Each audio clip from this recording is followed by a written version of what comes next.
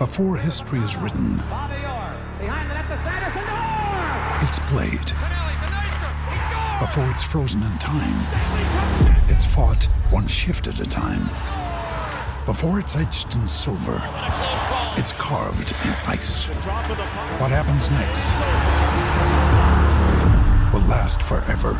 The Stanley Cup Final on ABC and ESPN Plus begins Saturday. Another day is here, and you're ready for it. What to wear? Check. Breakfast, lunch, and dinner? Check. Planning for what's next and how to save for it? That's where Bank of America can help. For your financial to-dos, Bank of America has experts ready to help get you closer to your goals. Get started at one of our local financial centers or 24/7 in our mobile banking app. Find a location near you at bankofamerica.com/talktous. What would you like the power to do?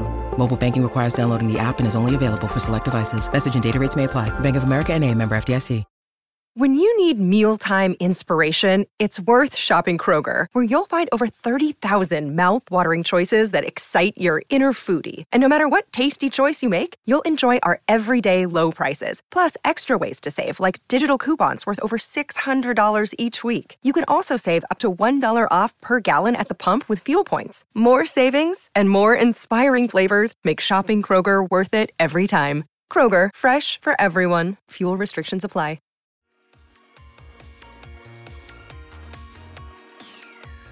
Hi, this is Tony Cotti, and you're listening to the We Are West Ham podcast.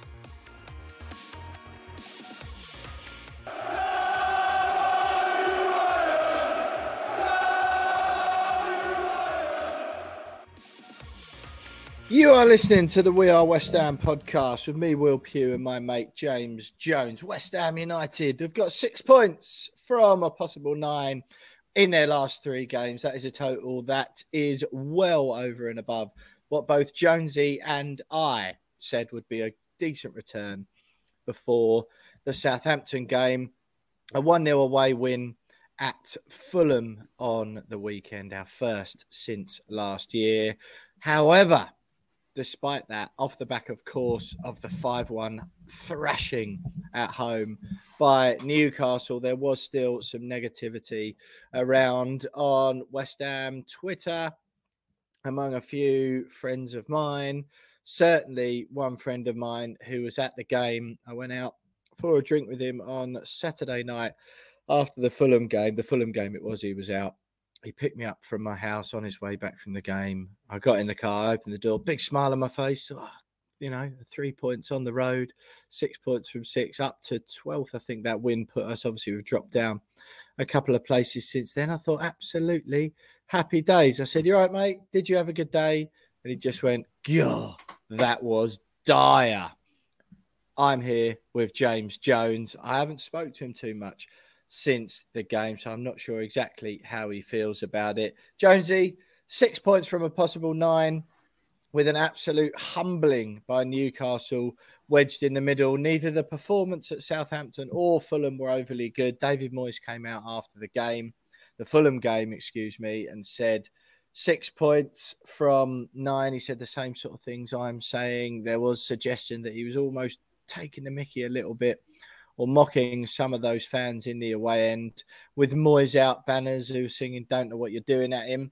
He said at this stage of the season, the performances matter slightly less than the results. That is sort of from the Sam Allardyce playbook, which I don't usually like. However, I do make him right. How are you? And what are your thoughts? How do you feel about West Ham? From James Jones's iPhone. I mean, I'm going to be honest, Jonesy. I've put my all into the intro there, and all I've heard from you is creaking noises from your seats, your iPhone telling you what it is and it isn't doing. If you want me to do the podcast on my own this week, I'm more than happy to. But yeah, I mean, do you want to start with whatever it is going on in your life at the moment, how you feel about West Ham, or how you are generally? Well, I'll start off with that very rude, it's very untimely Alexa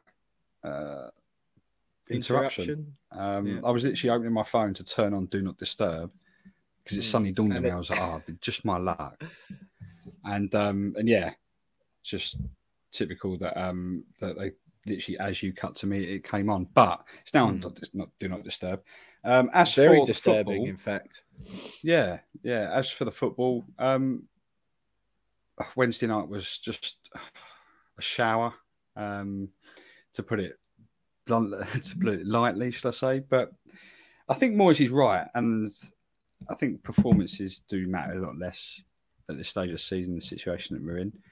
We've won 2 games of football out of the last 3. I said last week, a couple of weeks ago, I'd take 5 points out of the next 3 games. We got 6, so you've got to be pretty happy with it. But not, I don't know, I'm not entirely happy with the situation that the morale around the football club, despite winning two important football matches. Everyone seems still to be very doom and gloom, where it's like, well, we're 3 points above the relegation zone with 9 games left. We've still got a lot of football to play.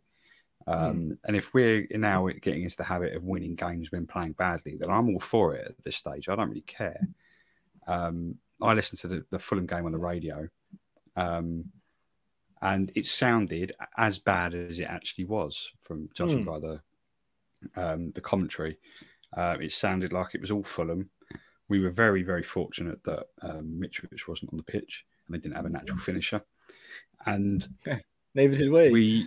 We didn't either, and we just managed to win it by an own goal, which, you know, 2 wins out of the last 3 games. 1 came from a set piece and 1 came from an own goal. If that doesn't tell you all that needs to know about the situation that we're in, the performance, the form that we're in, I don't know what does. But we're better off than we were this time last week, regardless of those 2 wins sandwiching an absolute thrashing at the hands of Newcastle on Wednesday night. But that's all forgotten almost by the win at Fulham. So I don't, yeah. Look, I'm not an advocate of Allardyce ball and Allardyce feelings and an Allardyce approach to football, i.e. the win is all that matters. I'm not. I hated that. Some of my worst years watching West Ham play under Sam Allardyce in the Prem. Obviously, the Championship year was okay, or it was good. I honestly just think I find it a little bit odd to. I think now, right? Again, it is difficult, and we've got to be aware, haven't we, and wary of gauging all of the thoughts of the whole fan base on what we see on Twitter, right? We have got to be wary of that. I sent you a particularly funny tweet from a West Ham account, a West Ham fan account after the game, just like absolute delusion, just proper like vitriol about David Moyes. And I just find it really baffling. Like the football hasn't been good this year, right? We appreciate that. But when we've won away from home, a team who's in the top half, and we've beaten Southampton at home, I know neither of them were pretty. I'm not saying that any of them were pretty. But all we need at this stage of the season is really results, isn't it? Fans have written off the season. And I just find David Moyes is up against something. If any performance short of a 1970s Brazil-esque performance is going to be met with like vitriol, fury and anger from a select group of supporters, I understand that. Then he's never gonna have any luck, is he? Newcastle was terrible. It was terrible. We played really well for portions of the game, but there were some also trademark things that we did that made it just rubbish, wasn't there? So like typical, one of the colleagues of mine just put same old crap. And I get that. There were elements of that game that you just go, what is going on here? This is really bad. I know people are calling to be sacked after that. Some people have already decided. And I think, to be fair, James, you said it on the podcast last week, which is quite interesting. Whatever happens, you don't think Moyes will be the manager at the end of the season. And some people want him to be the manager right now. I personally am still of the belief that I don't think a change is a good idea. One thing I do want to do is sort of draw your attention to this idea, and I want to gauge it from you shortly, Jonesy, what you feel about this idea that David Moyes should be sacked now or shouldn't. Because I still am of the belief And I think it's been seen from those two results that we've had, the two wins, the Southampton and the Fulham game. I know they weren't great, but we did win the game. And you still have to deliver a level of performance, whether it's, a set piece, that you still have to do good things. It wasn't an own goal from nothing. Jared Bowen did well, worked hard to get himself into a position to force that to happen. Same with the set piece the other week. I know it's not pretty. And the Newcastle game was really bad, but we did play well for portions of that game. And I don't honestly think that it was a 5-1 game. But I just want to get your updated thoughts, I guess, quickly before we move on and look at that Fulham game and the Newcastle game in a bit more detail. I just want to get your thoughts on what you think about David Moyes and whether it's a good idea to sack him now or not. Because there are still fans. There was Moyes out banners in the away end, fuming fans after saying he didn't clap them. Frankly, yeah. If he's being shouted, you don't know what you're doing by his own fans and seeing Moyes out banners in the away end, I can understand why he didn't feel, I'm not saying it's right or wrong, but I can understand, and surely everyone of a sane mind can understand why he wouldn't salute the fans or clap the fans if there's Moyes out banners and chants if you don't know what you're doing. I don't blame him for not clapping them, regardless of whether you think they're right or not to have those banners and chant those things. You're not going to clap people that are shouting abuse at you, are you? From a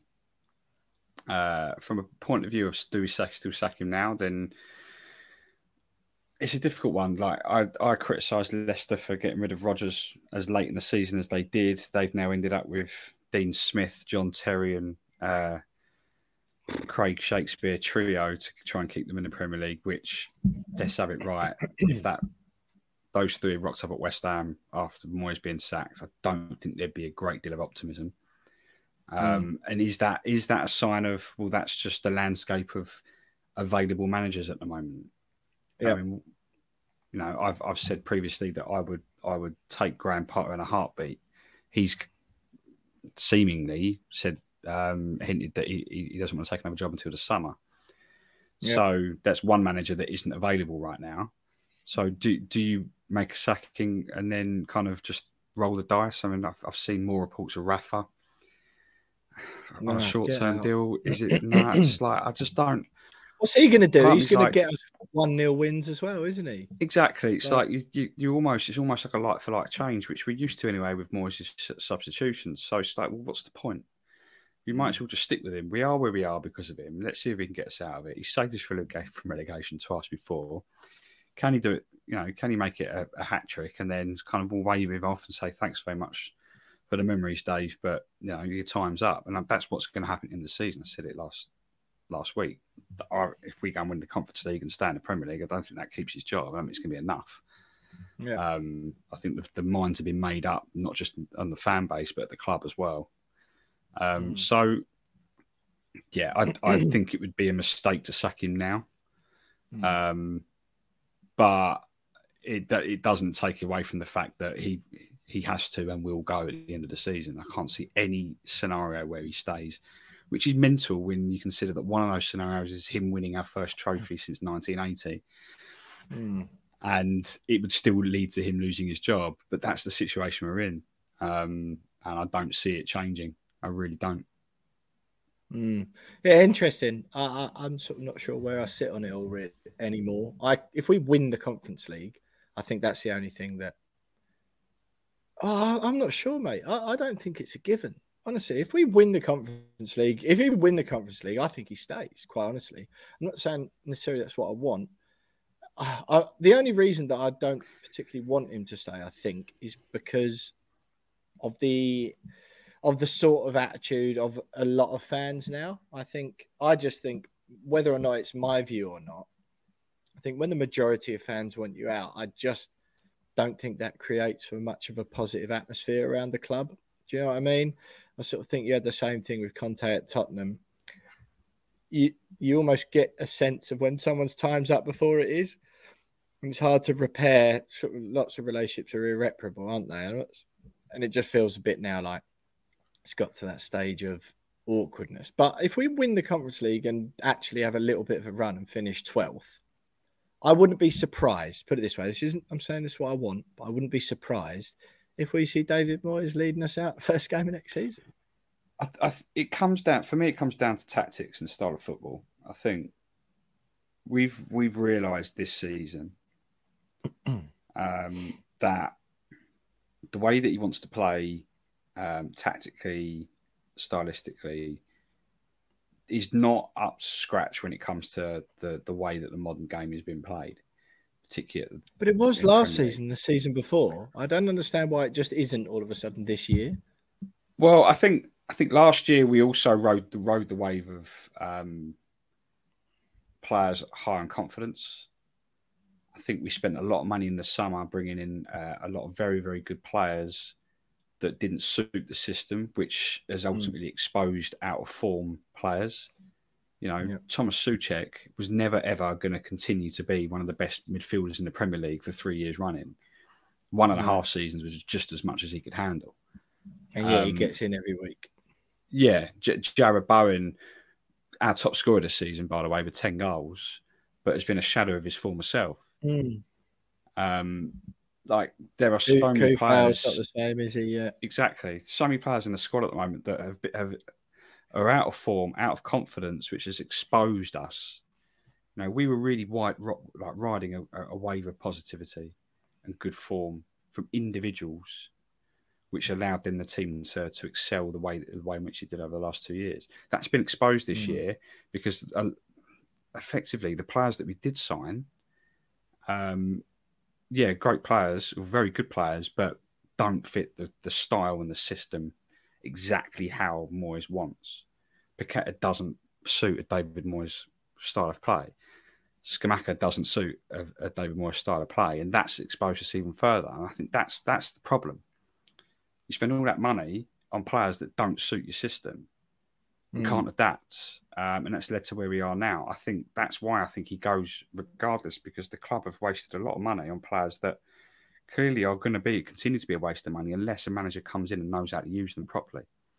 Yeah. And the only way they do that is by making a change. Otherwise, they're going to have to cut the losses. We're not going to get 50 million quid back for Paqueta in the summer if he goes. We won't get, 30 million quid for Scamacca if he goes. It's again like more wasted money at a time when, we should be doing a lot better. And like those players could really help us fire us into Europe, but they're not. And you feel that a David Moyes change would be, you think, I mean, there's this rumours come out in the last week that Scamacca's saying he's not going to stay unless Moyes does. I don't even know if he's been fit enough to play for most of the season, or he just seems another one who wasn't quite right for the system. So your opinion then, just quickly, Jones, before we move on, I know a bit pressed for time today, is that to get the best out of those players and to give them a chance of staying, Moyes needs to go at the end of the year. Yeah, he's got to go. He's got to go. We've got to follow the Brighton or Brentford model and go for someone a little bit younger, a little bit more modern, someone a little bit more adaptable. Yeah, no, I think it would be a chance. I just hope that we can win the Conference League and it goes out on a nice note rather than a negative one. But I just don't know. I just don't know how that looks if he wins the Conference League and then goes. I'm not sure. But look, interesting one. I'm just interested, James. You had a message in the week, and it actually come in the middle of March from Mickey Smith to the podcast account on Instagram. Just a reminder, we've had loads of interaction with listeners this week. Jonesy, on the emails, on the Insta, on the Twitter, we've launched a new feature, which we'll talk about a little bit later, where we want you to all get in touch with some voice notes. We're going to do like a post-match reaction sort of thing. We all launched it last week. It was a little bit of a rush, but we got some interaction after the Fulham game, and we hope more of you get involved on those going forward. But one message I did get this week, Jonesy, this is on the We Are West Ham Pod Instagram account. This is from the middle of March, and I'd missed it, and I read it sort of last few days, whatever, and I had an exchange with Mickey. Just listening to your latest podcast, I've got to say, you're deluded on so much you say. Our performances How have our performance been good to the point you think our lead position is not a reflection on them? We've been terrible. You also said you think most West Ham fans feel the same as you, in that the Conference League is where our happiness lies for this season. I don't think you're picking up on the general mood of fans. Regarding your feelings of not worrying at the moment about results, it's because Moyes has numbed us, because we know what to expect with formation, player picks and tactics. The passion has been drained by this man and this board. I used to like this podcast, but it's not an honest view. Your opinions maybe, but put your opinions with reality. Well, first of all, I did go back and forward with Mickey. I invited him to come on the podcast and have a chat or drop a voice note in, hoping he'll do that at some point. But first of all, neither of us, I don't think. I get the impression it was more aimed at me, Jonesy. I think I've probably been saying that a little bit more than you, maybe. But I don't try and align my views with other West Ham fans. I come on here and I say what I think. I gauge my views on other West Ham fans from a little bit on Twitter, but I try not to do that so much because, of course, no one who's sort of fairly middle of the road tweets to say that they're middle of the road, do they? You only see extreme views one way or the other on Twitter. That's the nature of it. And West Ham fans that I talk to, they were just normal parts of my life. What are your thoughts on the point about the Conference League? Because what are we really going to do in the Premier League this year? I'm saying for the rest of the season, if we finish where we do, if we survive and we finish okay and then we win the Conference League, that's sort of our only chance of anything positive, because it's not like we're going to win the rest of our games and finish in a European place in the Premier League, is it? So surely the only positive left to be had from this season is the Conference League. Well, unless you want an open top bus parade around East London, around Stratford for 12th place, then yeah, like of course that's all we've got to play for. Yeah, okay, we're also playing for our Premier League survival, but like that's not a trophy. That's not silverware. No. You don't put that in your cabinet. Our cabinet would be full, to be fair. If you got a trophy for surviving relegation. Yeah. But yeah, no, it's like this is what we've craved. We crave silverware. We haven't had one since 1980. We've not had one in Europe since the 60s. So, what I don't understand the point there. Like, it's like that if we're not that excited about winning a European trophy, then like what can you get excited about? Yeah, I mean, and I'm bored to death of all this. Oh yeah, it's a Mickey Mouse competition. It's like, well, you wanted to finish 7th this season to qualify for the very competition that sounds Mickey Mouse. Like, what is it that you actually want? So yeah, like I'm buzzing. I hope we win it. I really hope we win it. And I know that there are a lot of West Ham fans out there as well that feel the same. Yeah, no, I quite agree. But it was a good exchange, I'd say, with Mickey there. Obviously, we read out a few of the message. I went backward and forward with him a couple of times. And we want a few more of you to do that. We had a few decent emails, which we'll try and get to at the end of the podcast if we've got time. Roger Ribeiro got in touch. David Ogle, John Giebers in the all from the States and Canada, actually, in response to that conversation me and Jonesy had about the streaming rights from the Premier League, which is off the back of Ian Knight's email the week before. That's wearewesthampod@gmail.com. If you want to drop us an email, you can get us on Twitter at @weare_West Ham. I'm at William Pugh _ James is at by James Jones. We're on Instagram as well, as I mentioned, at We Are West Ham Pod. And go and subscribe to us on YouTube, where you can see a few clips. We've got 2 opposition views this week. Both of those will be uploaded by Jonesy, as well as some of the best bits from this show week in, week out. Really enjoy the reaction. And we hope, as you see, if you do follow us on social media already, we'll be pushing the old voice note reaction. We're going to try and get a bonus episode of that out every week, if we get enough content, of course, from you guys. I think a few of you are a bit shy week 1, but we appreciate those of you who did get in touch. It'd be good to hear from you this week after the European game, Thursday away at Ghent, and then the home game against Arsenal in the Premier League. Jonesy will put a link to how you get in touch with us in the description to this pod, as well as our social media accounts. Jonesy, we've got 2 games of football to look back on. Newcastle, which we won't dwell on for too long because it's sort of old news and it was grim. And then, of course, the 1-0 win at Fulham on the weekend. We'll do all of that next before we'll speak to a Belgian sports journalist, Stefan Smet, about the Ghent game in the Europa Conference League on Thursday. The first leg is away in Belgium of that quarter-final before the return leg at London Stadium. Then we'll speak to Sun Sport editor Dan Cutts, huge Arsenal fan, of course, is a returning guest on the show ahead of the game at London Stadium against the Gooners on Sunday in the Premier League. Lots on this week's show. Stay with us because we'll look back to the Fulham and Newcastle games next. Ryan Reynolds here from Mint Mobile. With the price of just about everything going up during inflation, we thought we'd bring our prices down. So to help us, we brought in a reverse auctioneer, which is apparently a thing. Mint Mobile Unlimited Premium Wireless. How to get 30, 30, bit to get 30, bit to get 20, 20, 20, bit to get 20, 20, bit to get 15, 15, 15, 15, just $15 a month? Sold! Give it a try at mintmobile.com/switch. $45 up front for 3 months plus taxes and fees. Promo rate for new customers for limited time. Unlimited more than 40 gigabytes per month. Slows full terms at mintmobile.com. With threats to our nation waiting around every corner, adaptability is more important than ever. When conditions change without notice, quick strategic thinking is crucial. And with obstacles consistently impending, determination is essential in overcoming them. It's this willingness, decisiveness, and resilience that sets Marines apart. With our fighting spirit, we don't just fight battles, we win them. Marines are the constant our nation counts on to fight the unknown. And through adaptable problem solving, we do just that.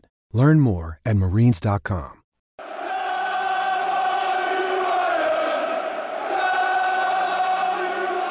So, Jonesy, I don't know. Have you got anything to say on the Newcastle podcast? I did suggest to you straight after the game that we do a reaction one, and you just said, no, wait till Monday because it could all change after the game at Fulham. How right you were, but just briefly then, Newcastle game. I mean, it was terrible. It wasn't good. If it was a weekend game and we hadn't had an away victory in between, this podcast would have a whole different tone to it, of course, wouldn't it? But just give me your thoughts briefly on Newcastle. If there's anything particular you want to pick up on. Well, we started really well. That bombing down the right hand side, hitting the post, and it was like the first 90 seconds, and it was like, oh, here we go. Like this could be pretty good. And then within 15 minutes, we're 2-0 down. And my brother left at that point. He was home in time just to watch. That was funny. That did make me laugh. He literally got home, turned the TV on just as it went 3-1. But even at the end of the first half, we got a goal back, Zuma in at the back post, and we thought, yeah, we're looking good here. You know, if we can keep that momentum at the beginning of the second half, you know, we've got a real good chance here of taking something. And then individual errors in the second half, just yeah. And they're errors that we don't make to last season. Lucas Fabianski twice, like pretty infallible for us. We don't make those errors. And for some reason this year we've decided that, yeah, go on, let's just make a couple of errors that lead to goals and ruin our chances of getting points when they matter most. And that they make the overall performance seem really, really terrible, when actually 5-1 on paper looks woeful. It looks really, really poor. But I thought for 60% of the performance, 65% of the performance wasn't actually terrible. It wasn't. No. It wasn't calamitous. Like the first half in particular, I thought, we were 2-0 down. I didn't think we particularly deserved to be 2-0 down. We could have been 2-0 up. Should have been, isn't it? Really, could have. Should have been. You know. And then Newcastle, in the form that they're in, they know how to punish you. They know how to get back into games. They know how to put games to bed. We saw that even the weekend against Brentford. I mean, I know a fortunate couple of VAR decisions went their way. But they were 1-0 down, could have been 3-0 down against Brentford, ended up winning 3-1. Like they know how to kill games off, even if they're behind. So we had to really make those chances count in those early stages. Didn't they? Made their chances count, and by then it's a mountain to climb. But I walked away from there going, well, that was just the worst thing I've ever seen in my life. But on reflection, like most of it actually wasn't. It was actually quite encouraging at times. Like they actually look, they actually want to win a football match. They're trying. And then, if we weren't playing Newcastle, it may have ended up a little bit differently. But it's just one of those things. But that's all I've really got to say on that. Is that it was a terrible result, quite embarrassing, but it wasn't the overall performance that led to the defeat. It was individual errors at key moments in games. Which, and look, I'm sort of becoming a bit aware that I'm sort of in an ever decreasing club of Moyes apologists, and I am aware of that. I'm aware that my default is on the defence of Moyes, and I am also aware that's because of what's come before. In a large part, but I also don't think I'll still stand by it. And I know this is what Mickey was talking about when he messaged me. I mean, it's been bad this season, but I genuinely think if we finish 12th, that's about how bad it's been. I think with some of the luck and some of the injury problems as well. And I think it was a good example of that against Newcastle. We start really well, should score, sloppy defending means they're 1-0 up after 5 minutes or whatever it was. And then Lucas Fabianski, been one of our most reliable servants for the past however many years it's been, makes 2 majorly out of character mistakes. Aguerd as well, obviously. Zuma thought, just frustrating. And I don't know. And then, you obviously, understandably afterwards, the vitriol comes out on Twitter against Moyes because fans are already in a bad mood, and 5-1's not a good scoreline, is it? But I just think, how do you mitigate for that? How does he mitigate for Lucas Fabianski, Mr. Reliable, pretty much, making 2 howlers like that? Now, if Aguerd has been good since he's come in, I don't know. I just sort of think, is any danger of anyone having a go at the players ever? Well, do you know what I mean? You're not allowed to have a go at Ben Rama. You're not allowed to have a pop at and Souček's getting a bit of flack, which he totally deserves. Like, I understand there's an element and it's the manager's job to keep the players up, but you know what I mean? Like, any danger of pointing the finger elsewhere? It's just a little bit tedious, I think. 100%. I mean, it's the manager's responsibility to get the players fired up and playing in the right system, of course, preparing them for the right game and for the right tactics, depending on the opposition you're playing. But the manager, doesn't matter who you are. You could be Pep Guardiola, Jose Mourinho, you could be anyone. And you can't mitigate for individual errors in the manner of which that we saw on Wednesday night against Newcastle. They're just lapses of concentration. They're just doing stupid things. And that's not down to the manager, but the players have to take responsibility. And crying out loud. And I just don't see how the players. I don't think the players have got off lightly this season, though. I genuinely don't. I think there's been a lot compared to what Moyes has got. A lot of question. Of course, yeah, but there's been a lot of question marks over a lot of players throughout the season. But yeah, they haven't. It hasn't been quite on the same level as David Moyes. But that's just the nature, isn't it? David Moyes is the manager. He's the one. He's the one in the firing line most weeks because he's the manager. He's the one setting the team up every week, picking the team, putting the players out there, and making the same old subs, where to stand. Yeah, exactly. So that's it's quite right that he gets probably more to stick than the players. But on Wednesday night, the players have to take just as much responsibility as David Moyes. Now, I tweeted after the game, has he been sacked yet?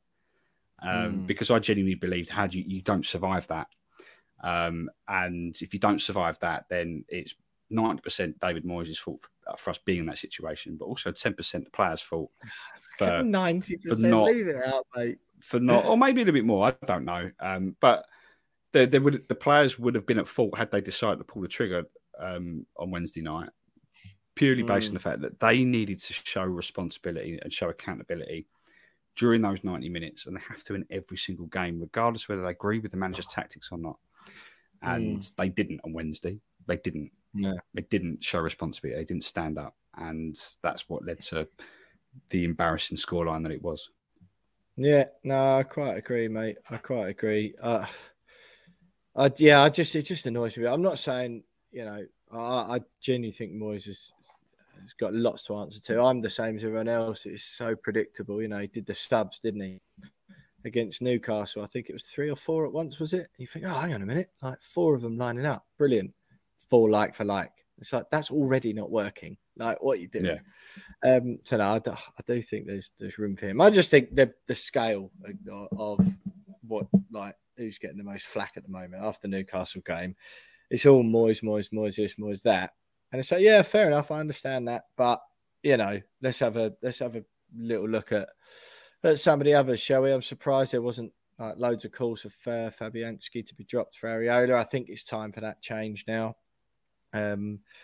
Zuma, he's been another one who's been a shadow of his former self. I know he scored, but that sort of leveled his, leveled himself up just watching Callum Wilson head in for the opener. Just lots of things that just annoy me. I think the players need to have a look at themselves a little bit as well. But bounce back with a 1 after the Newcastle game, and then they bounced back with a 1-0 win away at Fulham. Jonesy, again, all right, it wasn't pretty. Yeah, we didn't, we sort of took advantage or benefited from the fact that Mitrovic wasn't playing. But you can only beat what's in front of you. That's exactly what we did. Jared Bowen sort of forces the own goal with a little bit more attacking play down that wing, putting the pressure on. You said it, haven't you, that he's sort of slowly coming into himself this season, Jared Bowen, and he's our top scorer. Not a nice watch, not a good watch again. Hardly a classic, but 3 points. You do still need to show a level of grit and determination and effort and whatever to win a Premier League football game, don't you? We've done that twice in the last, 12 days or whatever it's been. So for all the grief they got, you think there'd be a little bit of a doff of the cap as well, wouldn't you, afterwards? But didn't seem to be the case. It doesn't seem to be the case. I think there's a lot to be said for going to or winning football matches when you're not playing well. That's all we've got at the moment. For that. And exactly it. That's all we've got. Like if we can grind out 1-0 wins for the next 9 matches and play the exact same way as we've been playing recently, then I'll be very, very happy. You'll take it at this stage of the season without it's gone. 100%. Like we said it on the a couple of listeners said it on the voice notes thing we did over the weekend that it's performances, it's points over performances at this stage. If we can just grind out little 1-0 wins and not play well and soak up pressure and keep clean sheets and just stay strong defensively and then catch teams on the counter or get a little bit lucky with an own goal or nick a goal from a set piece, then so be it. Don't care at this stage. And we did that very well against Fulham on Saturday. Like, judging by the commentary, I think the stats as well, like Fulham had 75% possession. Like, I can't believe I'm living in a world where we've allowed Fulham to have 75% possession over us. But that's the situation that we're in. Like, we shouldn't be being dominated by Fulham. We didn't dominate possession last season. We were amazing then. No, but I mean, 75% possession is just a little bit too much for my liking. But at the same 77 time, it was. Was it 77? Even worse. Yeah. But we had more shots on target to win a than football match. Yeah, we managed to win a football match. It's one of those games where it kind of all works out. All works out for you. I mean, we're very fortunate that they didn't have Mitrovic for the second time we played them this season. He seems like they're the only player that can score goals for him. I've got no complaints with it really. Yeah, the performance wasn't great. We barely kicked a ball all afternoon, but the ball we did kick come off one of their players and winning the goal, and that's the one that counts. It's the 3 points that we get, with 3 points above the bottom three. Like, I don't know, like, you won't find me complaining about that. Like, I'm not going to complain about the result. People will complain about the performance all they like, but the fact is the result was still positive. Like, exactly. That's what the players on the pitch to do, is to get positive results. They've got it. The way they got it is a little bit questionable, but who cares? Yeah. Who cares? Exactly, mate. Exactly. Well, listen, Jonesy, the win. We're now 14th in the Premier League as of Tuesday. 29 games played to everyone else in the bottom half's 30. Obviously, that game is against Man City, so you can kind of discount that. But on 30 points, 3 points above the relegation zone. Our goal difference looks considerably better at the moment. Obviously, we have got that Man City game coming up, so you hope that we just limit our goal difference deficit basically after the end of that game. I'm not saying we're completely safe already, but I think there's other teams trending downwards more than we are, and the amount of teams and the amount of points required from the amount of teams who would be required to get them beneath us. I just think there's too much still. I don't think we're going down. I don't think it's going to be spectacular, but I think we'll do enough to stay up and stay within that 12th to 14th bracket. Nothing spectacular, of course. But first things first, we've got Ghent away in the Europa Conference League quarterfinal on Thursday. We'll speak to Stefan Smet next up. Belgian sports journalist. We'll speak to him next ahead of that quarterfinal first leg, which is away on Thursday night, 5:45 kickoff UK time. Then we'll have Sun Sport editor and huge gooner Dan Cutts on to chat West Ham v Arsenal Sunday afternoon at 2:00 at London Stadium in the Premier League. All of that coming up next for some final thoughts from me and Jonesy. Think you know the Brooks Ghost? Think again. Introducing the all-new, better-than-ever Ghost 16. Now with nitrogen-infused cushioning for lightweight, supreme softness that feels good every step, every street, every single day. So go ahead, take your daily joyride in the all-new nitrogen-infused Ghost 16. It'll turn your everyday miles into everyday endorphins. Let's run there. Head to brooksrunning.com to learn more.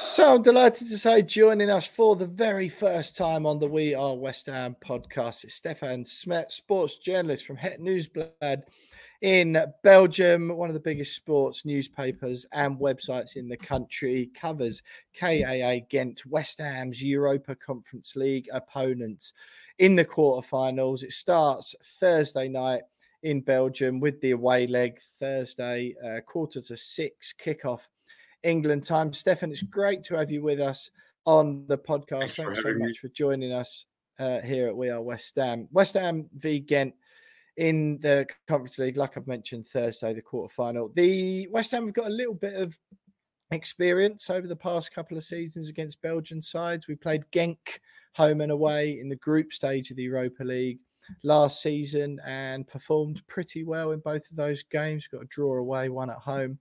And then, of course, played Anderlecht earlier this season. Ghent doing okay at the moment, fourth in the league domestically. They beat Istanbul Başakşehir 5-2 on aggregate to reach the quarterfinals in the first place. What's the feeling around Ghent at the moment and how they're performing? Yeah, like you said, they are performing, excellent. In the domestic league, they are, making the impossible happening at this time, because normally you should have expected that they would play in 5th, 6th in the league, but now they are at this moment they are at least playing on the 4th in the ranking, and they are beating Club Brugge at this time for qualifying for the Champions playoffs, and that would be a very big surprise because, like Club Brugge is one of the bigger clubs in Belgium, a couple of times champions in a row, and had a tremendous campaign in the Champions League this season. So the fact that Ghent is at this moment in front of Brugge is already a big thing here in Belgium. Yeah. So, excuse me, as you mentioned, I think your pronunciation of that's far better than mine and all of my English compatriots, by the way, who I think would recognise them as Club Bruges, but we'll certainly go with yours. The club that Scott Parker was managing for a while, that's how most of our listeners will know, former West Ham midfielder, of course, former manager of Fulham and Bournemouth in the Premier League, was with Bruges for a little while, but he didn't do overly well, did he? And he was soon fired. Yeah. No, to put it mild, it was a disaster. Uh, he was a big name when he was signed by Bruges. But you can't ignore the fact that he was totally unknown with the league. He was really looking and searching for solutions, but it was a total miscast. So he was fired rather quickly.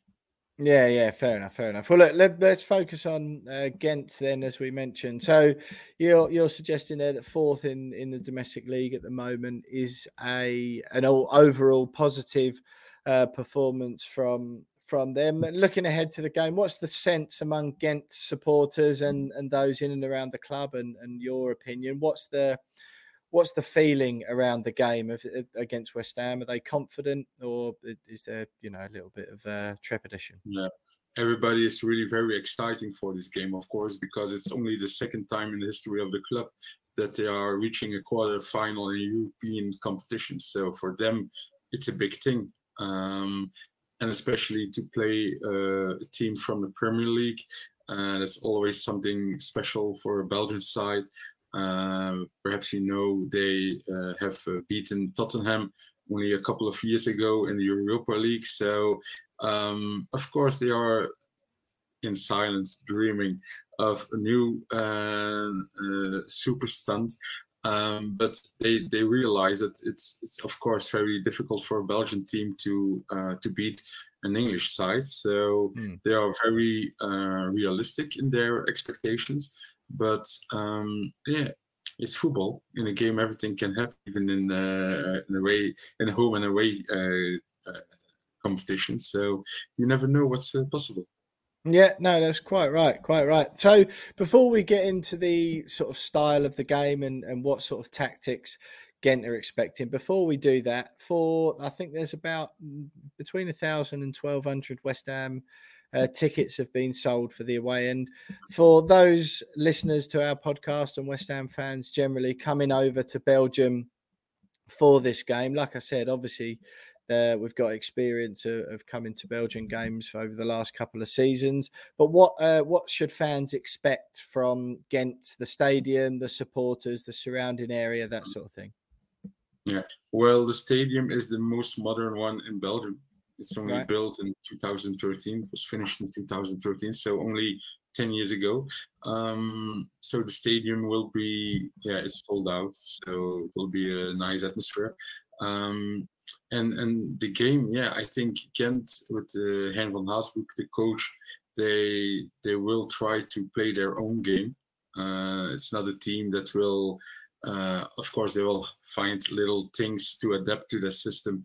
But the main elements of their tactic will be the same as usual. So they will try to attack. They have also a team that is very strong in the offensive components. So they're really dangerous with some very skilled strikers like Hugo Kuipers and Gift Orban, who only joined the team a couple of weeks ago. So he's the big phenomenon in the Belgian competition for this time. And what's his name? Sorry. Gift Orban. It's a Nigerian player who used to play in Norway, and he only signed in Ghent end of January. But now he's already the next big thing for Belgian football. So he's like you said, it's a hype here in Belgium. Yeah, right. So, what's the capacity of Ghent Stadium? How many fans does it hold?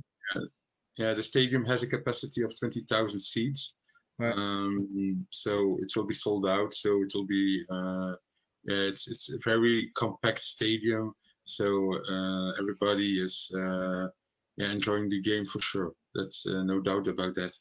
Yeah, what sort of an atmosphere can fans expect? Are Ghent fans some of the more vocal, passionate fans in Belgium, or what's their reputation like? Yeah, don't expect Southern American style atmosphere or stuff like that. No, but they are quite passionate, and they. If especially for European games, everybody is hyped, and and they will be supporting their team from the kickoff until the end. So it will not be a quiet night in Ghent. So obviously it promises to be an exciting occasion on Thursday night. Stefan, West Ham hoping to reach their second European semi-final in 2 seasons. As far as style, formation, tactics go, what can you tell us about Ghent's manager, first of all? Who is it? What's their style? And how do you expect Ghent to approach the game tactically, or what formation, that sort of thing? Well, it's not that difficult when you have to prepare a game of Ghent, because they almost play in the same formation. It's with a back three, central defense with 3 guys, really strong physically, but also good of football quality, like the German defender Jordan Torunariga, who signed last year from Berlin, Hertha Berlin. He is really a very gifted player. On the other hand, we've got Kamil Piatkowski, who is on loan from Red Bull Salzburg, Polish guy with also a lot of offensive intentions. So it all starts there with the back three, with now Joseph Okumu in the central position. It's a Kenyan defender who's already 2 years, about 2 years in Ghent. But now he's the central. He has now the central position after the departure of Michael Engelde, because you must not forget that one of their key players only left 2 weeks ago to China.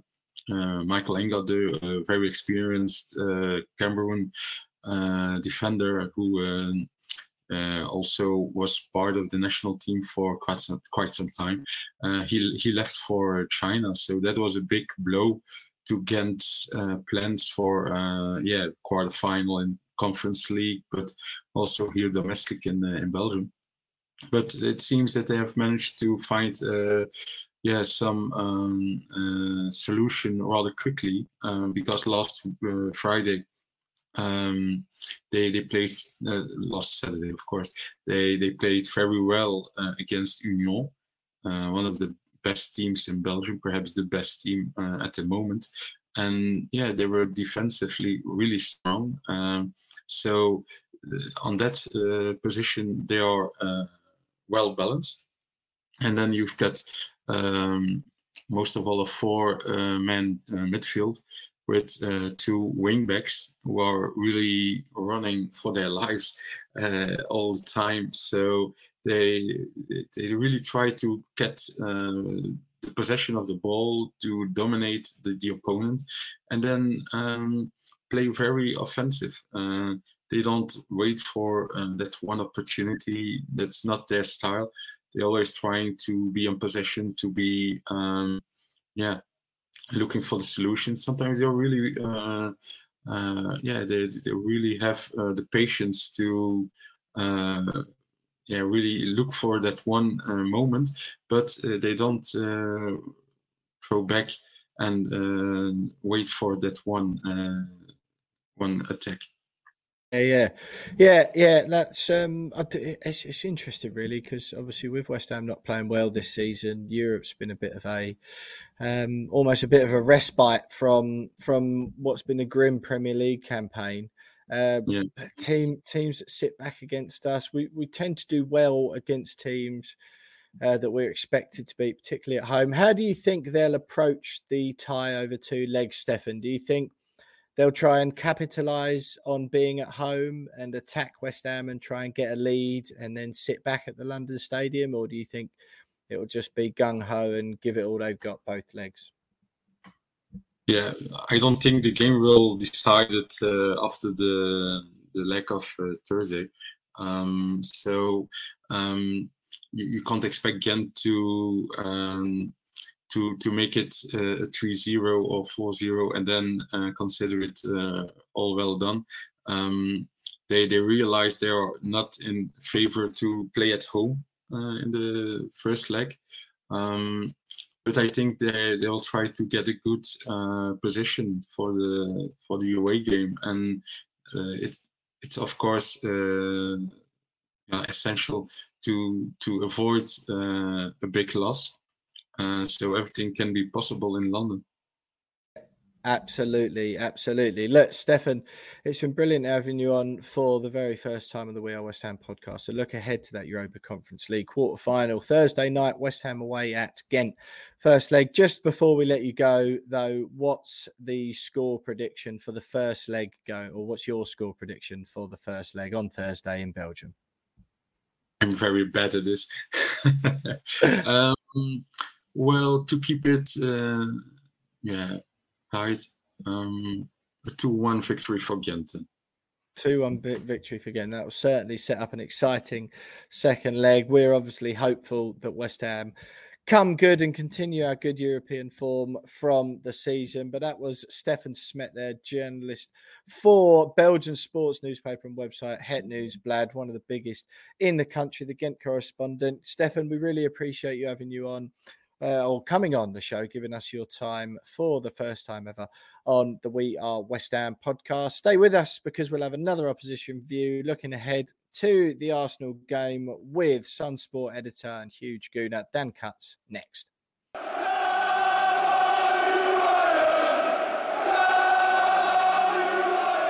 So I'm delighted to say joining us once again on the We Are West Ham podcast is Sun Sport editor Dan Cutts, huge gooner, of course, returning guest, friend of the show, friend of mine, all-round good bloke. Cutsy, great to have you back on the We Are West Ham podcast once again. I spoke to you earlier in the season and I'll be honest, if I look back with a sort of very unbecoming, sarcastic smile on my face, do you really think you're going to win the league? Quite patronising, quite condescending, all of the traits that you've come to expect from a conversation with Will Pugh. Arsenal now, after 30 games played, still sit top of the Premier League, 73 points, 6 points clear of Manchester City, albeit having played a game more. And you said to me earlier in the season, you said, well, what's the point of being a football fan if we can't dream? And I thought, yeah, fair enough, Cutsy. That is a good answer. It's a ridiculous dream. You're not going to win the league, but good answer.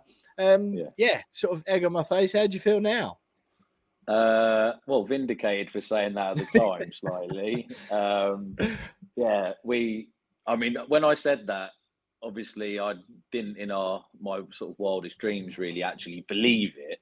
But no. Like you say, you like I said at the time, like there's no point being a football fan if you can't dream of these things. And we get to 9 games out, and now it's actually crunch time. And I was speaking to my mate after the game against Liverpool on Sunday, and which was absolute agony, by the way, for the full 90 minutes.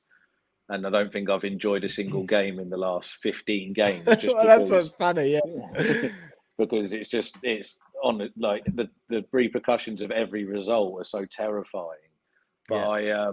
I just said to him, it was just like I preferred it when we were mid-table, because there's no care in the world. You can just go and enjoy the game, and then you come away from it and you've got no expectations. Now it's at crunch time, and every game means something, and it's awful. Agony. It's horrible. Like, I imagine you probably feel the same being a West Ham fan as well, because at the minute you're obviously where you are, and every game is horrible. Yeah, for a different reason. But yeah, when you're fighting for these different things, obviously you're in a lot worse position than we are, but it's still the same feeling, the agony you have to go through. But at least when you're sort of sitting there comfortably in sort of 7th, 6th, 7th, 8th, you've got nothing to play for. At the minute, it's just horrendous. I don't really know what to do with myself, to be honest with you. It must be delightful being a Fulham fan at the moment, isn't it? 10th in the league, 39 points, definitely safe, not getting into Europe. It's just like, we can just go and enjoy a few home games in the sun for the rest of the season. Exactly. Who cares what the result is? A few beers and then away you go. Like the rest of the weekend, there's no agony over the weekend. Won't ruin it at all. But yeah, at the minute, you're in that situation as well now, aren't you? Where it's not only you sit and watch the Arsenal game, I imagine, with your head in your hands and just watching it through your fingers or from the back of the sofa or whatever.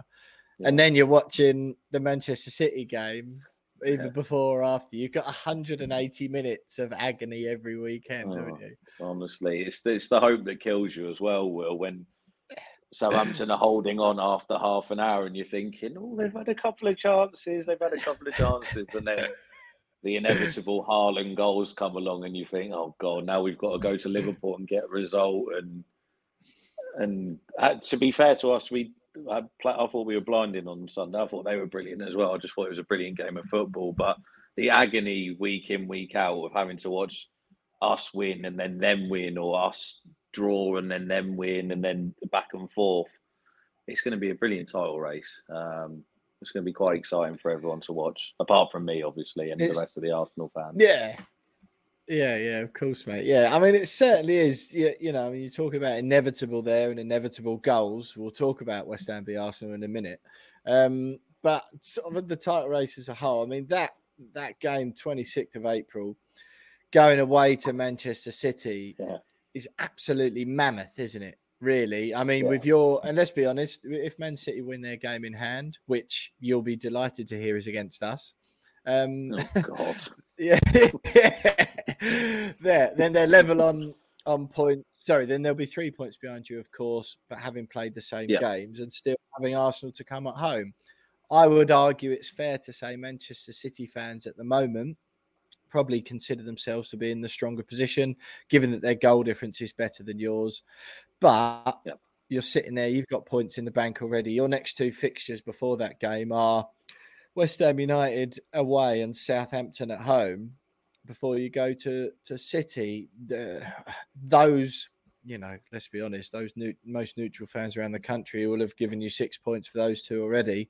I'm about to, when we go into it in a bit more detail. Southampton somehow are even worse than us. And then you host Chelsea, go to Arsenal, Brighton visit the Emirates, then you got Nottingham Forest, Wolves at home on the last game of the season. Really, you know, especially with the way Chelsea are playing, that trip to Newcastle is going to be difficult. Where do you see, like, you know, points target? You've got 8 games left. What do you see Arsenal achieving points-wise, realistically? And honestly, in your heart of hearts now, do you think you're going to do it? Will it be enough? It's a brilliant end to the season, isn't it? Like the relegation battle's up for grabs. Europe's up for grabs for everyone. Top four's up for grabs, and we've got a title race on our hands as well. I would agree with you that we've got a nice couple of games now. I mean, we'll go into the West Ham game shortly, but I don't see us having many issues at West Ham on Sunday, sorry to say. And then we've got Southampton. But it's in our hands and it's in Man City's hands. It's literally, you couldn't have got a better title race, really, with what is it, 9 games to go. You couldn't ask for much more. I mean, that game at the Etihad is one of the biggest games in Premier League history, isn't it? If we win our games and they win theirs up to that point in the next 3, then you're talking about one of the biggest games in the last 20 years for Arsenal. Since the Invincibles era, that's how long it's been for us since we've actually even really competed for a league properly. And I mean, it's a terrifying prospect to have to go to the Etihad and get any sort of result. But I mean, the crazier things have happened. I mean, you remember, I was speaking to someone the other day, Will, and I don't know if you get the same vibes. I'm not saying we're at the same level as them, but do you remember when Leicester went to Man City and beat them? And then they went on to win the titles, and it felt, I think it was not far off a similar sort of stage of the season, but it sort of it gave them the confidence to go on and win that league. It does feel like the same thing. If we can go there and get a point, at least even get a point, I can see us going on to win it, because I can't see us dropping. But the only game I can see us really dropping points at is Newcastle away this year, personally. That seems to me like our toughest game outside of City.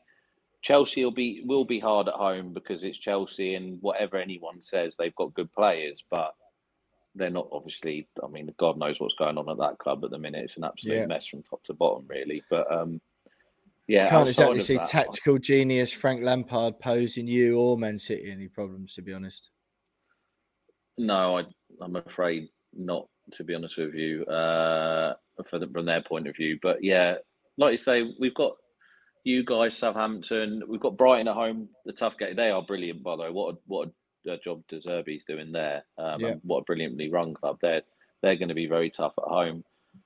I think we might agonisingly might lose this on goal difference, this title, which will just be the worst way to look. I mean, you look at everyone sort of laughed at Liverpool when it happened to them, and now it's happened to us. You just feel the agony and how brutal it is. They're so relentless, this City side. They're so brilliant. They don't give you any breathing space whatsoever. And I kind of feel like we might just be pips of the title, but we're going to give it a good go, and that's all you can ask for, really.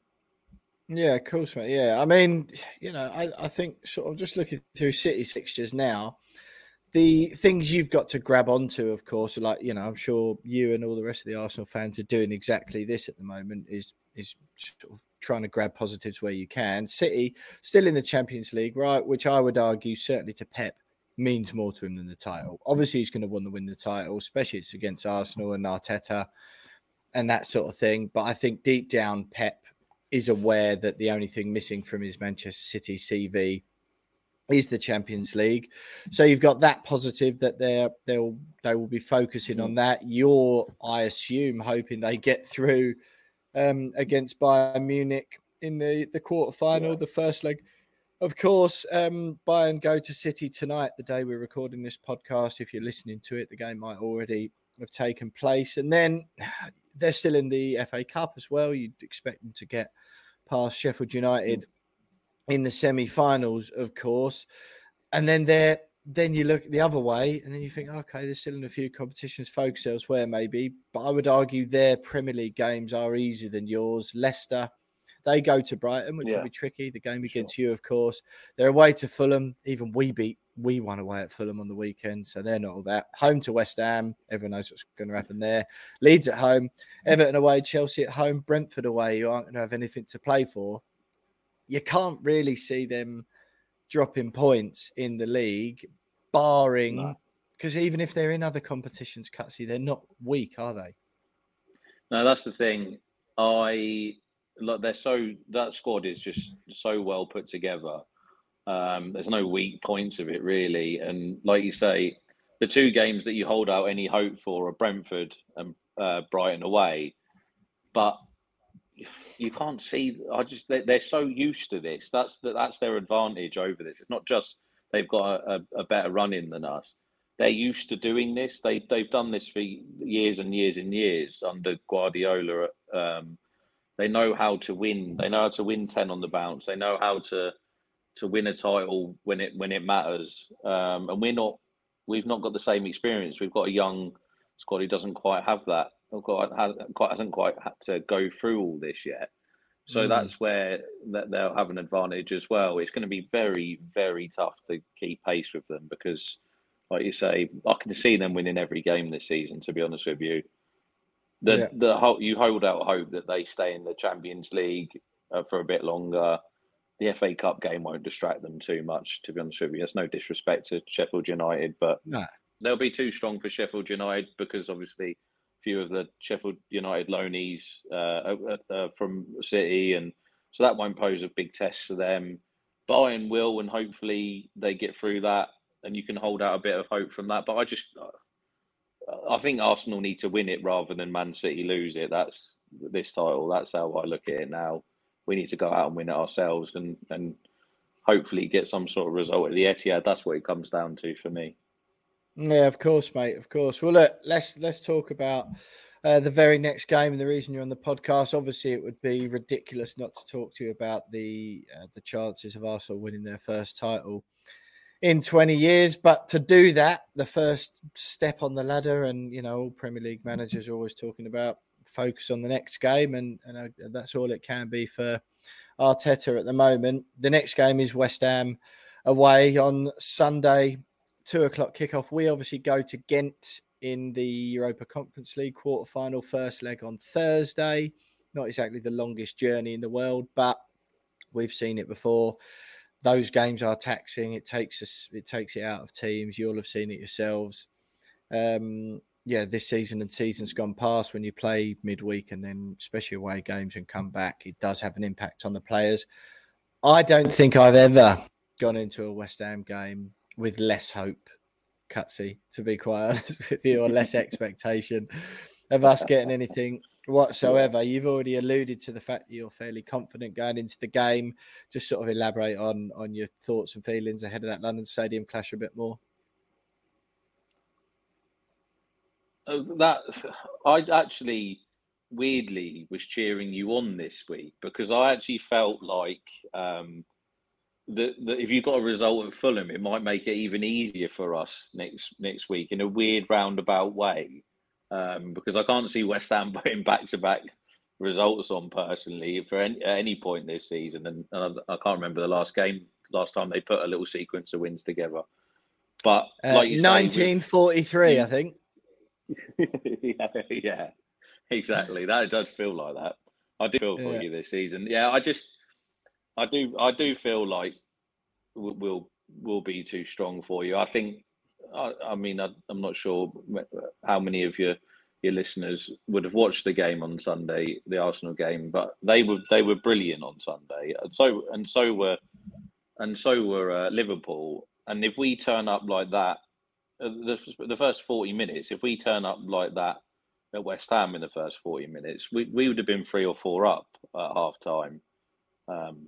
And I think if we start quickly, we could blitz West Ham out of there. There's no easy games in the Premier League, and obviously I could be sounding far too overconfident, but I do just feel like we'll have far too much for you on Sunday. And I mean, there'll probably be as many Arsenal fans in that stadium as there will West Ham fans, because it sounds like, from what I can gather, half of my mates are trying to buy up all the home tickets as well at the minute. So it could be quite fun in there on Sunday. That's certainly not something the locals take too kindly to. No, West Ham, but no. I know what you mean. We've seen how Arsenal play all season, Cutsy. What are you expected from, like style wise, team news, that sort of thing? So we'll probably play the same team as we did at Liverpool on Sunday. Trossard, who's been absolutely blinding this season. Obviously, it was a bit disappointing that you have to drop someone to the bench because he's been so good. But Jesus is brilliant, isn't he? He's one of the best strikers in the league, and holds it all together. He was brilliant for the first 60 minutes on Sunday, and I think we'll start with the same team. To be honest with you, Saliba is still a doubt. He's got a back injury at the minute, and Rob Holding's come in, who despite being quite a significant downgrade, did okay at the weekend and has done quite well when he's been called upon. He's not quite at the same level. So Saliba will be touch and go for Sunday. Depends if he can recover from this back injury in time, but I'm not sure they'll want to risk him, especially with City coming up in a few weeks. They might just stick with the same team. So style, we've played the same way all season, Will, to be honest with you. No one's really worked out how to stop it yet as well. It's quite simple. Just we play with two very deep wingers. Saka comes inside and gets the ball and drifts inside, and Martinelli sticks to the touchline and comes inside, and they just rotate like that and let the others float around them, and Odegaard pieces it all together. And Rice has got a big job on his hands on the Sunday to keep Odegaard under wraps, because if he can do that, you'd have a good chance of stopping us. But it's about whether that midfield battle, whether will be too much for you, Partey and Xhaka, and Odegaard will be too much for your midfield. Well, if Thomas Suchek gets anywhere near the team, as he inexplicably does week in, week out, then I can safely say who's going to win the midfield battle on Sunday. Cutsy, it's been brilliant having you on the show again, mate. We always love hearing from you. I feel really conflicted, and I think West Ham and Manchester City fans have always had this odd little romance and little connection. So I think it's fair to say that most West Ham fans want Manchester City to win the title this season. You could certainly put me in that group. I was talking about it over the bank holiday weekend, which just sort of in a group environment, had a game of golf and fans of all different teams sitting around the table. And everyone's sort of, I would like Arsenal to win the league, something a bit different. And I did make the point, and I just said, well, you obviously don't know the Arsenal fans that I do. Yeah, your face was forefront of my mind when I thought that, as well as a couple of our other colleagues who are Gooners. I just think you'd be too insufferable. I like you and I want you to succeed in all endeavours in your life. I just don't think I can cope with ever hanging out with you again, or working with you, or seeing you, or speaking to you if Arsenal were to win the Premier League. Are you suggesting that I wouldn't mention it every day for the next, well, God knows how long? Until you die. I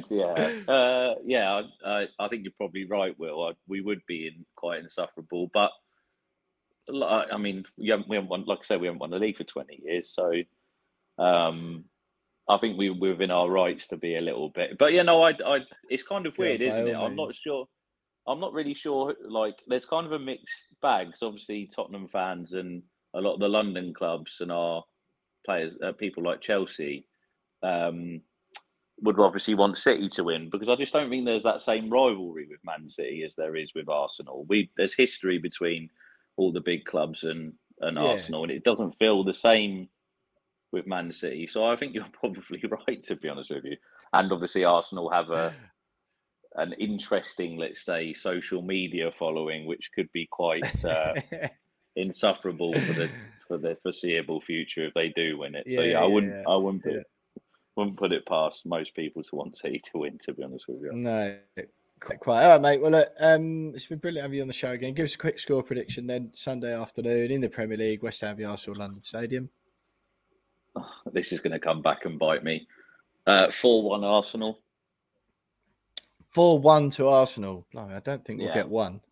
All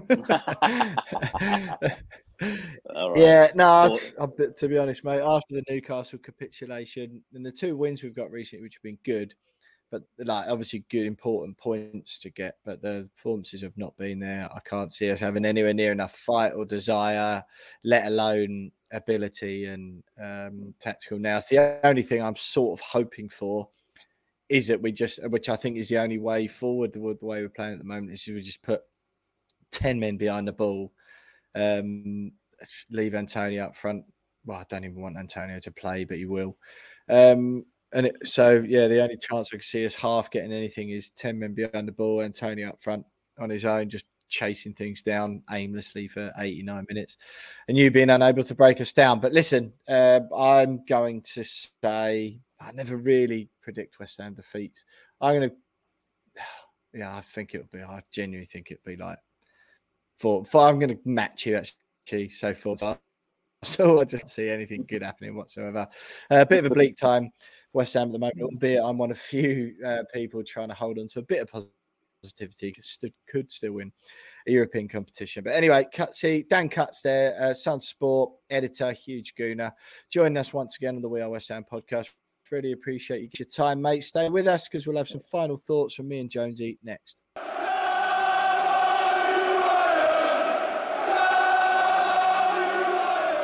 Well, there you have it, Jonesy. Another packed show. I really felt a bit strange coming into this one this week because I've got a bit of beef, and I'm starting to think, the last few weeks I've almost sort of just been trying to smile through the gloom, really, try and take some positives where I can. And I appreciate not everyone feels the same way. I appreciate lots of people are more angry about it. But I don't know, perhaps it's just knowing the sort of West Ham team I've supported for most of my life. I just sort of feel if we end up coming 12th and we're in a European quarter-final and we get to a final or a semi, whatever it might be, that it's not that bad. And it's hard to get infuriatingly angry about it, as some people clearly do and clearly, it appears, want me to. And I just find it difficult to do that. It's not good. I'm not going around saying how brilliant it's been. I'm not like some of the more prominent accounts you might see on Twitter or West Ham, things who are clearly just, club and board shills. Like, I'm not like that. I'm just trying to see a bit of positivity in it all, and just that perhaps it's not. I know the football hasn't been good and some of the results have been poor, but I don't think it's as bleak as it has been, is what I'm saying, I think. So I'm just trying to maintain a little bit of positivity, certainly on this podcast, because trust me, if you want shouty West Ham content, just pick up the We Are West Ham podcast and scroll through our Twitter timeline most weeks after most games. You're going to get a bit bleak. So it's a bit of a strange one going into this week's pod, Jonesy, but have you got what final thoughts have you got for us with a couple of big games coming up? Well, just on that point quickly, I think the reason why people are a lot angrier than perhaps the final result of this season might turn out to be, in terms of if it's 12th in a final or 12th quarterfinal, semi-final, whatever it is, but people are still angry, then I think a lot of that's time that we've been sport rotten over the last 2 years. We were given two very incredible seasons, some fantastic memories, ones that we never thought were even possible in the next 10 years, let alone year or two coming out of COVID when we were in that relegation battle. And we thought that we thought the situation we're in now, we thought that was all behind us. We thought relegation battle was behind us. We really thought that we'd reached the next level, and we've slipped back into it. I think there's more frustration than anger. The anger might come about by the fact that the club probably haven't made a managerial change while everyone else around us has. It's added to the tension a little bit. It's like, have we made the right decision by holding on? But it's an accumulation of things. But you're right. I think if we finish 12th, and then whatever happens in the Conference League, if we get past the quarterfinals, then whatever happens in that competition can be seen as a positive, I think. And then we go again. If we finish 12th, 13th, then so be it. As long as we stay in the Premier League, for me, that's all that really matters. Like, we go again next year, rebuild in the summer. But for the next few days, I see us winning in Belgium. I think we'll win 1-0 there. It'll be a tight win, but we'll take a good result. I'll bring a good result back to London for us for the second leg next week. And then Arsenal, I mean, where do I start? Is there even any point? I mean, they're going to win the league, so I don't see any reason. Like, they're going to win the league. Nah, that's it. You're going to, and I don't see us getting anything against them. I think they'll beat us 2 or 3-0. Unfortunately. So most years I go into Arsenal at home thinking, yeah, we could probably nick something from them. But this year I just don't see it. I think they're very good this year, and it worries me. Yeah. Yeah, no, I mean, you obviously heard Cutsy on earlier on, me and him both gunning for a 4-1 Arsenal victory. Him first, I might add, and I just couldn't really think of any convincing argument why it would be anything other than that. But yeah, so, you never know, do you? I suppose it's the only thing you say when that is the thing you say, isn't it? When you're convinced your team's going to lose, you just say you never know in football. I think we do know in football this time around. I could see us getting a bit of a hiding, but getting away on Thursday, I'm just really looking forward to that. I'll just get behind the team in the Conference League. I just think it could be a positive. If we do that, that will get us Europa League qualification. That's the same achievement, the same prize as if we finish 12th in the league. We're not going to do that this season. And I think if we get behind the team in the Conference League and we win it, it'll be a huge positive for next season. It will help us hold on to players more. It'll help us attract a bigger and better manager if that's what fans are after. I just generally think it's not this Mickey Mouse thing after all. The league form is what it is. We've got to win, and some fans still weren't happy. But for now, just focus on the league. We're probably going to get beaten by Arsenal. Focus on the Conference League this Thursday. We're probably going to get beaten by Arsenal. But I think that's a net positive week. If we don't get walloped by Arsenal, if it's 1 or 2-0, goal difference is okay, but we get through and we put ourselves in a good position to get into a European semi-final again. I think that's overall a good week. Would you agree, Jonesy, before we say goodbye? Yeah, the goal difference now is key. the Newcastle result didn't help matters, but there is a risk that the relegation battle goes down to goal difference.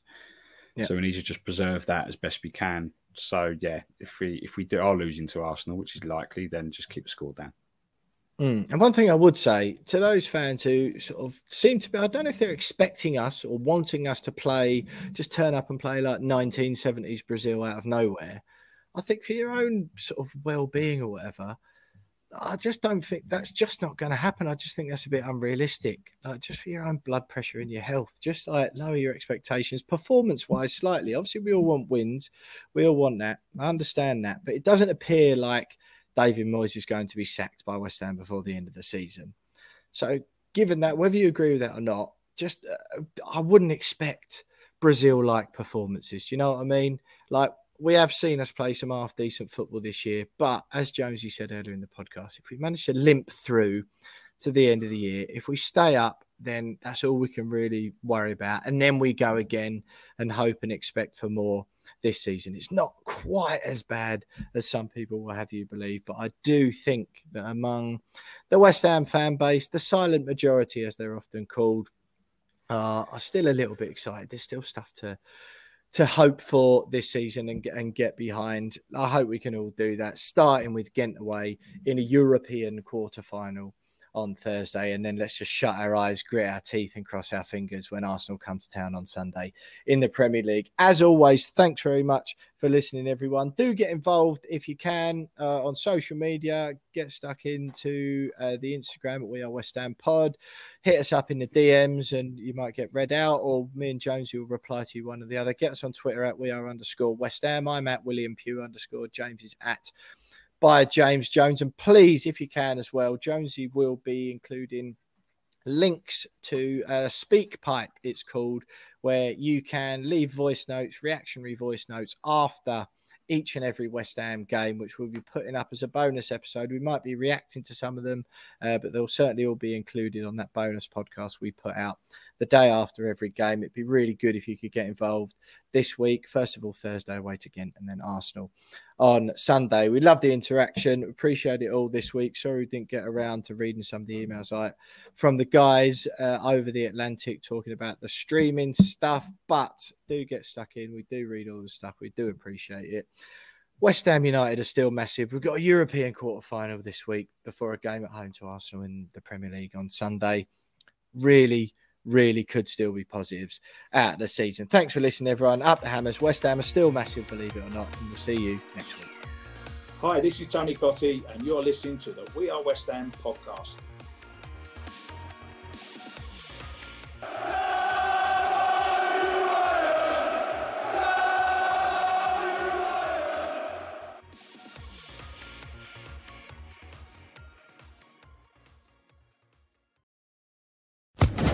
Social Podcast Network.